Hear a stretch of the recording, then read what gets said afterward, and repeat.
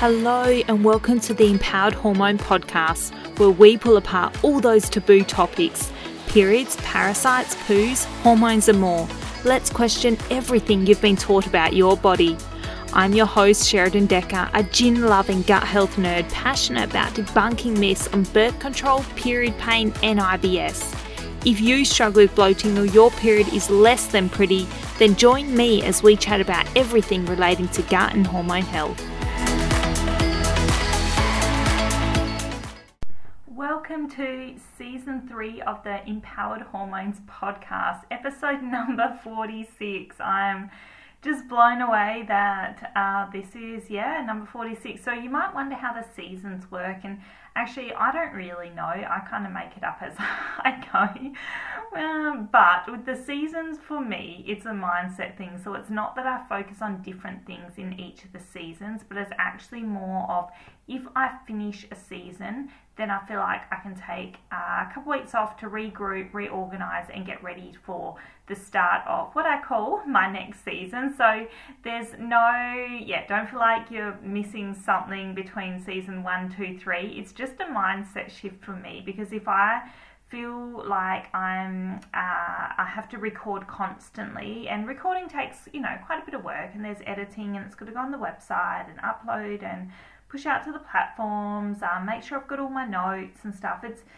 If I'm getting guests on, it's easier on my end, because I kind of just need to come up with the questions, but then you're still organising times and days, and some people are overseas or interstate, so then I might be recording at weird hours in the morning or late at night. So each episode there's a lot more that goes on besides just the 20, 30, 40 minutes that you get to listen to.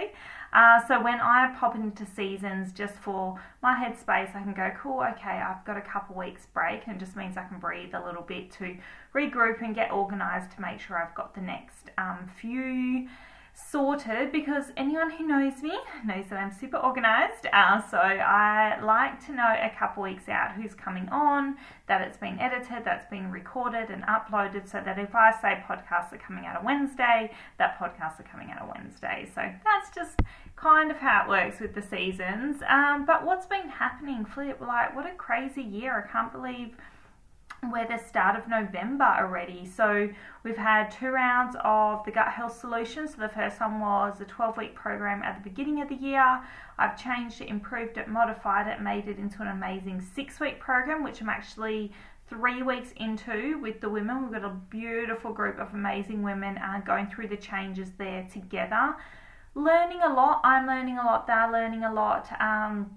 Basically, they get a module every week which has some information. So say, last week we focused on digestion, so they get some tips, some pointers about digestion, some foods that are going to support digestion, supplements that might support digestion, reasons why you have poor digestion, what it feels like, what it can lead to.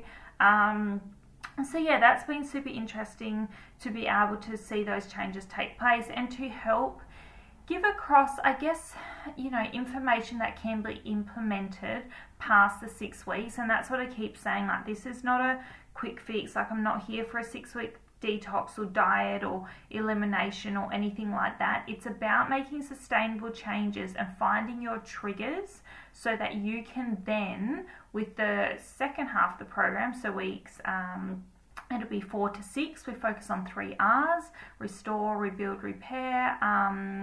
And in those 3 weeks, there's things that women can use long-term past the program to keep rebuilding, repairing their gut, so that, they can reintroduce those figures. Because you all know I don't love restrictive diets long-term. I don't like removing foods long-term. And the biggest issues I have with the removal of foods is often that it's not actually the food causing the issue, it's something else, but we do blame the food. So that's been super fun, super interesting. We're halfway through that.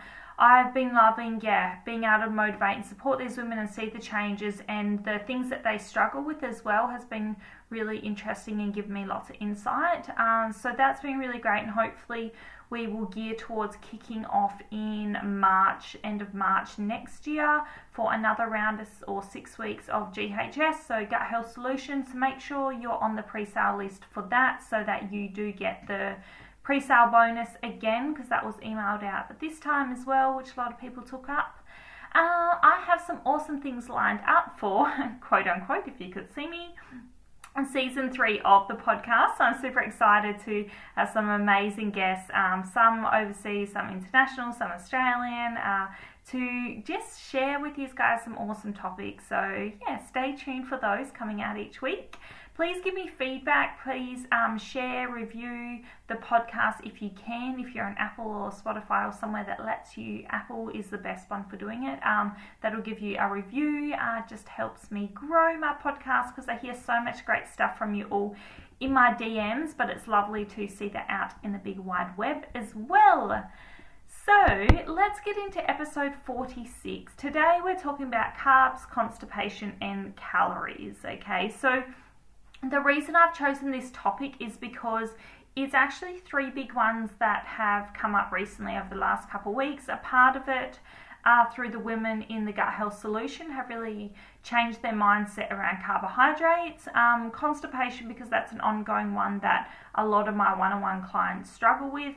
And calories, because it's something that I've been playing around with lately. And I just want to share my 2 cents on that as well. So, is there a relationship between carbohydrates and bloating or constipation? So let's start there, because many women say that they get bloated after eating carbs. So let's take a step back first, and what are carbohydrates? So it's a macronutrient, but we're basically looking at our fibers, our starches, and our sugars. So essential food nutrients that your body turns into glucose to give you energy. So yeah, your things like your grains, so whether it's gluten-free or containing gluten, your fruits, your dairy, your simple and your complex carbs.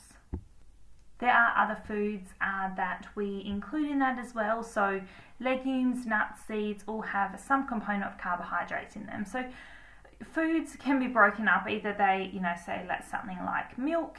Generally, your full cream milk will have some carbohydrates in it, some protein and some fats in it. Something like an egg won't have any carbohydrates in it. It'll just have fats and protein in it. And something like fruit, very minimal protein and no fat, but also a lot of carbohydrates. So depends on the food, that you're picking up and looking at, but obviously carbohydrates come in different numbers in each different food. So we do know that a lot of people do get bloating after eating gluten, which is, we say gluten in itself, but generally it's a carbohydrate-filled food like bread or pasta or pizza or something. That's when I tend to see it the most. It's not so common that in someone like myself who has a gluten intolerance, if I eat, say, Vegemite, which has a bit of gluten in it, I will get bloating and I will get stomach pain, but that's not usually the cause. If women say to me, oh, I'm getting bloating, often it comes from other things, like either the high FODMAP food in itself, like it was too much gluten, so too much of that type of FODMAP. To keep it simple, go back to the FODMAP episodes and listen through that if you feel a little bit confused. But yeah, usually it's the type of food or the amount of starches or what the body's trying to break down rather than the protein of gluten itself. So do you have bloating? Now, bloating's a tricky one because it feels different for everyone, but generally the wording I will hear from women is the belly feels full and it feels tight, and they also can feel gassy, okay? So not everyone will see it. It depends, I guess, down to your body fat percentage. If you're really slim, then you will definitely see bloating. Medium, you will still see some bloating, but some women don't actually see it. They go, oh, I don't look bloated, therefore I must not be bloated. But that's not always true, because if you have a bellyache or sometimes you have excruciating pain, that can be the bloating itself. For me, yes, it's the tightness, it's the pain, it's the tenderness to touch. I don't always feel constipated, but sometimes it is that bloating. And if you're working out and you're trying to eat well, then when you're blowing up, like if your belly's blowing up a couple sizes every day or so, it can have a really adverse effect on your self-esteem, because you feel fat, you feel uncomfortable, you feel ill, you might feel a bit nauseous, you're burpy, you can't eat properly. Sometimes it is linked to that constipation and quote unquote IBS, so irritable bowel syndrome. And I'm laughing because so often I rant on about how IBS is a BS diagnosis, because we know that it's a collection of symptoms like loose stools, constipation, bloating, stomach pain. So it's not a medical diagnosis in a sense that you could just give you your diagnosis and off you go, goodbye. There's a lot more we want to dig into, parasites and bacteria and yeast. But anyway, I digress. Go back to that episode and listen to that one. But everyone's feeling of bloating may be slightly different, and their symptoms may be slightly different. And if you go to your GP, they might actually test you for Crohn's, colitis, celiac disease. So they will try to rule out some of those big picture things, which are really, really important to know, because if you do have one of those medical diagnoses, you do need to get to the bottom of that as well. And when I see GI map come in, like if you've done stool testing with me, or you've thought about doing it and you've looked at the sample reports, you'll see at the top it looks for blood, it looks for mucus, so it's looking for some of those real big trigger things. Like if there was blood or mucus on your stools, or there was a lot of inflammation, I would definitely be referring you to a GP to go and get that looked out, because you just never know what's going on there. And some people can have a little bit of stomach pain or a little bit of bloating and actually have really bad GI maps, but typically I will see the worse your symptoms are, often the worse your GI map. But in saying that, sometimes you're really symptomatic and you don't have any big markers on your GI map, you just have a lot of low good gut flora. So it's really important to get that testing done sometimes if you've been struggling with gut symptoms for years. So circle back around, is it the carbs causing your bloating? So is it the carbohydrates in itself, or is it just the gluten, or is it just the FODMAPs? That's the kind of thing that you've got to start to pull apart and understand, because if you're not digesting fats well, you'll get maldigestion, you'll get loose stools. So often your stools will get greasy, or they'll float because you don't have enough bile production, and you're not breaking things down properly, so they will kind of essentially pass through you. If you're not digesting protein well, I hear women say that they kind of feel it, like they'll eat a heavier meal and they feel really uncomfortable and sore in the stomach. This can be due to low stomach acid as well. Sometimes digestive enzymes or adding a bit of HCl or even bile will help break down these fats and protein a bit better, and women will feel better from it. But when it comes to carbohydrates, which we're focusing on today, the fibre in the carbs are usually hard to digest, so that they do take a bit of work. You need, in Ayurvedic medicine, they call it digestive fire. So you need a good, strong digestive system to break down these carbs. So if you feel like your digestion has been a bit off, so if you're a bit farty, if your poos aren't as regular, then cutting back on the starches can help, because you're removing some of that work for your digestion, okay? So how do we cut back starches? What does that look like? So starch is a carbohydrate, so it's naturally found in many grains and vegetables such as your wheat, corn, potatoes, things like your rice, peas, your legumes, sweet potatoes. So they all have starch in them, and sometimes it's the starch that causes the issue. So unrefined starches are things like your potato or your rice. So these have less fibre than, say, some of your other starches like your cruciferous vegetables, which have a lot more fibre in them, like your broccoli. So these unrefined starches like potato and rice can cause constipation in some people, but not everyone. I find some clients, these starches work really well, and other people, they cause constipation. So everyone is different, because on the same token, fiber-rich foods are also not your stomach's best friend. So it's really tricky when you've got gut issues going on to identify what carbohydrates you can and can't eat, because some people will react to a whole range of fruits which can be high in FODMAPs. Some people will react to a whole range of those really fibrous rich vegetables like your broccoli and cauliflower, which again can be a FODMAPs issue because of all that fibers in them. And they actually do really well with potato and rice, just simple starches, whereas other people increase their potato and rice and get bloated. So again, that's why in the Gut Health Solution, I'm really passionate about women jotting down what they're eating and what their reactions to the foods are, because otherwise you just don't know. You're constantly guessing and you're trying to get to the root cause of it, but you don't even have a base idea of what's going on. So generally, something like rice is actually very easy to digest. So because it's easy to digest and it's a very low allergenic food, it can be great for some people, but like I said, it can trigger others. So I would actually more be thinking about FODMAPs because this group of carbohydrates can ferment in the digestive system, so causing symptoms such as, your gas, your constipation, your diarrhea. So carbs are complex, and avoid the pun there, complex carbs, but you need to figure out what works for you, because like I said, like unrefined starches work for some people. So when I'm talking about carbohydrates here, I am talking about your fruits, your veggies, those, like I said, those unrefined ones, not so much your cereals or your crackers or your biscuits or those kind of carbohydrates, because we know that a lot of them have a lot of additives or a lot of other ingredients, so it's actually really hard to find what the trigger is if we are using them as our sort of baseline as to whether we react to carbs or not. So think about this. Have a look on the Monash University app about FODMAPs, then have a look at how high in fiber they are, and then sort of play around with it and see. Have a week of having a little bit less broccoli and a little bit less FODMAP foods, and see how your digestion reacts.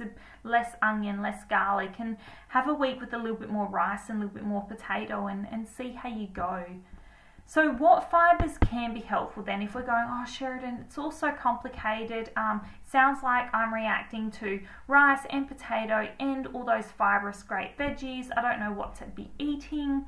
Well, here are some of my favourite things. So fibers that I do like, usually I say that raw vegetables are the hardest to digest, so all those fibers, but carrots are actually an exception to the rule, get my words out, because they are a root vegetable, so that have grown underground. So they often, we see that they have to resist bacterial growths while growing underground. So Ray Peat is someone who I've been looking into lately as I'm working with a few different mentors and different things, and his name has repeatedly come up a lot, and I've been looking into some of his research, and he talks about carrots being antimicrobial. So I've always loved using them for the fibre and getting women to poop, but also for binding up excess estrogen. But it seems like from his research as well that because these roots, like I said, they resist those bacterial overgrowths, they can be really good for SIBO or bacterial overgrowths, because the indigestible fibres in them not only speeds up transit time, like I said, and can bind to excess estrogen, it also can work as an endotoxin to absorb bacterial waste and fermenting matter, pulling them out of the system, and helping you have a bowel movement and basically push that excess bacteria out as well. So that's super, super interesting, and I would love for you to try to add in either 2 raw carrots a day, or you can do Ray Peat's salad where he shreds carrots with coconut oil and vinegar and a bit of salt to taste. Send me a DM on Instagram if you want to get the full recipe. Otherwise, if you're in the Gut Health Solution, that will come up this week as well.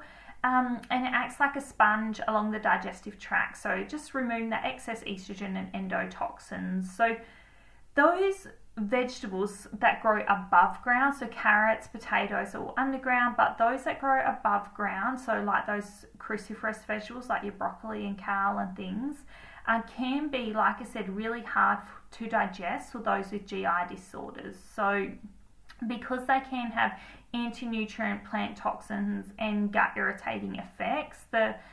They are harder on your gut, whereas those indigestible fibers in carrots and other roots restores that function. So even for injured guts, raw carrots or that carrot salad, which has that coconut oil and vinegar, which helps to balance your blood sugar levels. Then if you're going to have raw carrots, make sure you just have them with a little bit of fat and protein, which is why I love this shredded carrot salad, because it's got that coconut oil and a bit of vinegar. Super easy, and yeah, makes it a little bit tasty as well. Some other forms of fibre I like, so cooking mushrooms. Again, Ray P talks about cooking mushrooms for 2 to 3 hours so that we get a lot of the benefits out of them. But I like, cooking them up either for a couple hours, and then just those button mushrooms, slicing them up, and then I will drain the liquid and actually just drink it for a broth, but then use the mushrooms in other cooking. So you can pop them in omelettes, you can pop them in any recipes you like. Cooked fruit, like stewed apples, for example, are quite easy to digest as well. Great, yummy too. Roast pumpkin and parsnip, for example. So they're an example of a carbohydrate, but are less starchy compared to, say, your potato, your white potato, or your rice. So they're a really good option as well. They will be lower in calories and lower in carbohydrates than something like white potato. So they might be a really good option if you find that the potato or the rice aggravates your gut. Go for something like roast pumpkin and parsnip. If you eat a lot of sourdough like I do, reducing your sourdough content could be helpful as well. So again, reducing some of that starch content. Kiwi fruits are a really good source of carbohydrates, I find, especially for women who do find to be a bit constipated. They can help keep you regular. Sometimes chia seeds and psyllium husks can be helpful as well. Again, it varies for everyone. Some people find they're too hard and they'll react to them. Other people find they really help keep them regular. So you always got to ask, is it the fibre? Like, do I just need to increase my fibre, or is there actually an underlying issue? What is causing the constipation and what's causing the digestion issues? Now, the other thing is our calorie intake. So if you're not eating enough calories, so if you don't give your body the energy and nutrients it needs, it struggles to perform, critical functions like a bowel movement, and everything slows down. So I know a lot of my listeners don't track their calories. Some of you do, and when we're tracking calories, it depends. So there's different reasons why I encourage women to track calories. Usually it's because they're under eating and they're missing a period. So then we want to get you up to that 2,500 calories a day. But, if you're an active female, or even any female, you're looking at minimum around that 2,000 calories per day anyway. And so often we undereat. Now, if you don't track calories, because I know a lot of you that's a trigger as well, and if you're like me and you come from a restrictive eating background, then it can be really triggering because you get really obsessive about it, which I definitely do. But I needed to track my calories to get my period back because I was a classic undereater and I wasn't eating enough carbohydrates to have my period. Enough fats, enough protein, heaps of protein, way too much protein, but not enough actual carbohydrates in my diet. Aiming for that around that 2,000 plus per day. Again, the macro split between protein, carbohydrates and fats will vary from person to person, depending on your goals, but usually we just sort of start with a protein base of around that sort of, I aim for around 2 grams per kilo of body weight, but that could be, that will vary, and that will be a lot less for some of you. Some will be closer to, around 1 to 1.5, some of you closer to that 2 grams per kilo of body weight. So just kind of depending on your energy levels and things. There's some really great people I follow on Instagram, like Libby Westcombe, who have some really good information on that. So again, just send me a DM on Instagram and I'll point you in the right direction for someone who specializes in that area. The other thing is, yeah, having enough calories, like I said, to make sure you can actually have a proper bowel movement. When I was under eating, I struggled with constipation a lot, and now I've got to go, well, what was that? Was that the lack of fibre? Was it the lack of food? I did have severe bacterial overgrowth. I did have yeast and candida as well, so that definitely played a role. I had really low good gut flora, so that played a role as well. But we can't just look at them in isolation. You also need to look at how much am I eating? Am I eating enough? And am I eating enough of the right foods? So am I eating enough easy to digest foods to, to take that stress of your digestive system? Things like your bone broth, your ripe or in-season fruits, your gelatin. So also enough of the right fats, so those saturated fats like your butter, your ghee and your coconut oil. Again, if you're not eating enough fats, you're going to struggle to have regular bowel movements too, because your body needs that. So constipation, can often be a metabolic issue. So your thyroid's underfunctioning. There's a lot of women who have poor thyroid function under a lot of stress and then eating a low calorie diet where your body then down regulates things to conserve energy. So including digestion and bowel movements. It'll down regulate them, so then you've got a slower metabolism because you're putting your body under a lot of stress. So this can be one kind of thing that can cause the constipation. Like I said, often women with poor thyroid issues, they see the hair falling out, dry skin, fatigue, and then constipation as well. So you do need to look at what's going on with the gut. Is there severe gut issues, which I really specialize in, but also we do need to touch on those other areas. How many calories are you eating? What type of calories are you eating? Are you eating enough carbs, and are you eating enough fat? Because they are really, really important for constipation as well. So there are a few things that can help you have those regular bowel movements, because we want you to be having 1 to 3 bowel movements a day. So things like the herb cascara can be really good. Otherwise, magnesium citrate and vitamin C in combination can really help. Or there are probiotic strains that I love to use to help get rid of toxins and estrogens and just keep those bowel moving each day as well. So because when you're constipated, we know we get a build up of things, and your body can't get rid of toxins, excess estrogen, if you're not pooping regularly. So we don't want your body reabsorbing these toxins, which can lead to a lot more issues. Again, eating regularly, eating enough, and keeping those blood sugars balanced, which is something I really, really focus on in the Gut Health Solution, because we want to keep that cortisol, which is your stress hormone. We want to keep that low. We want to keep those blood sugar balanced, and we want to make sure you're producing enough bile to break down your fats, enough digestive enzymes to break down your foods properly. Because if you're not breaking down your foods, how are you going to absorb those nutrients? How are you going to get energy? And how are you going to feel good? So a lot to unpack there, but in the long run, when you're trying to prevent bloating, constipation, you really need to think about, yes, enough fibre, yes, enough water, yes, enough exercise, but generally the women I see or who reach out to me, that is not the issue. Your diets usually are pretty good. Generally, you're drinking enough water on most days, and most of you are exercising as well. So it usually goes beyond that. A lot of you are really busy. On top of that, you're juggling a lot of things, so that can be really tricky as well. And when you do have bloating, constipation, it can really debilitate your lifestyle as well. So think about the types of food you're eating, how regular you're eating. Are you eating protein, carbs and fats together? Maybe add in some of those fibre tips like the carrots or the mushrooms, and to see if that helps you as well. But otherwise, I would be going, okay, what's the root cause of this? Is it poor thyroid function? And why is my thyroid function slow? Sorry, what is it for? Why is it slow? Okay, so is that because I'm not eating enough? Am I not eating enough easy to digest foods? So to give my body enough glucose, enough energy? Am I exercising, enough? Am I walking or just doing that incidental exercise each day?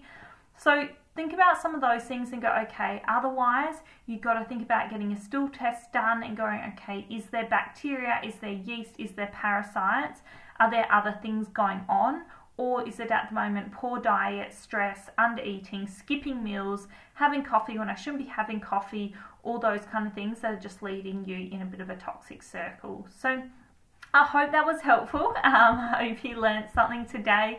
Again, please subscribe on whatever platform you listen to. Please rate and leave me a review. I would be so appreciative. Otherwise, please reach out on Instagram. Send me a DM if there's something that you liked about the podcast, or you've got more questions on, or you want to get in contact with some of those other women I've mentioned throughout the podcast. Otherwise, let's kick off season 3. I hope you enjoyed this episode, and as always, please leave me a cheeky review. Thank you for listening to another episode of the Empowered Hormone Podcast. If you know a female who needs some empowerment, please forward, repost, tag or share, and let's get women talking.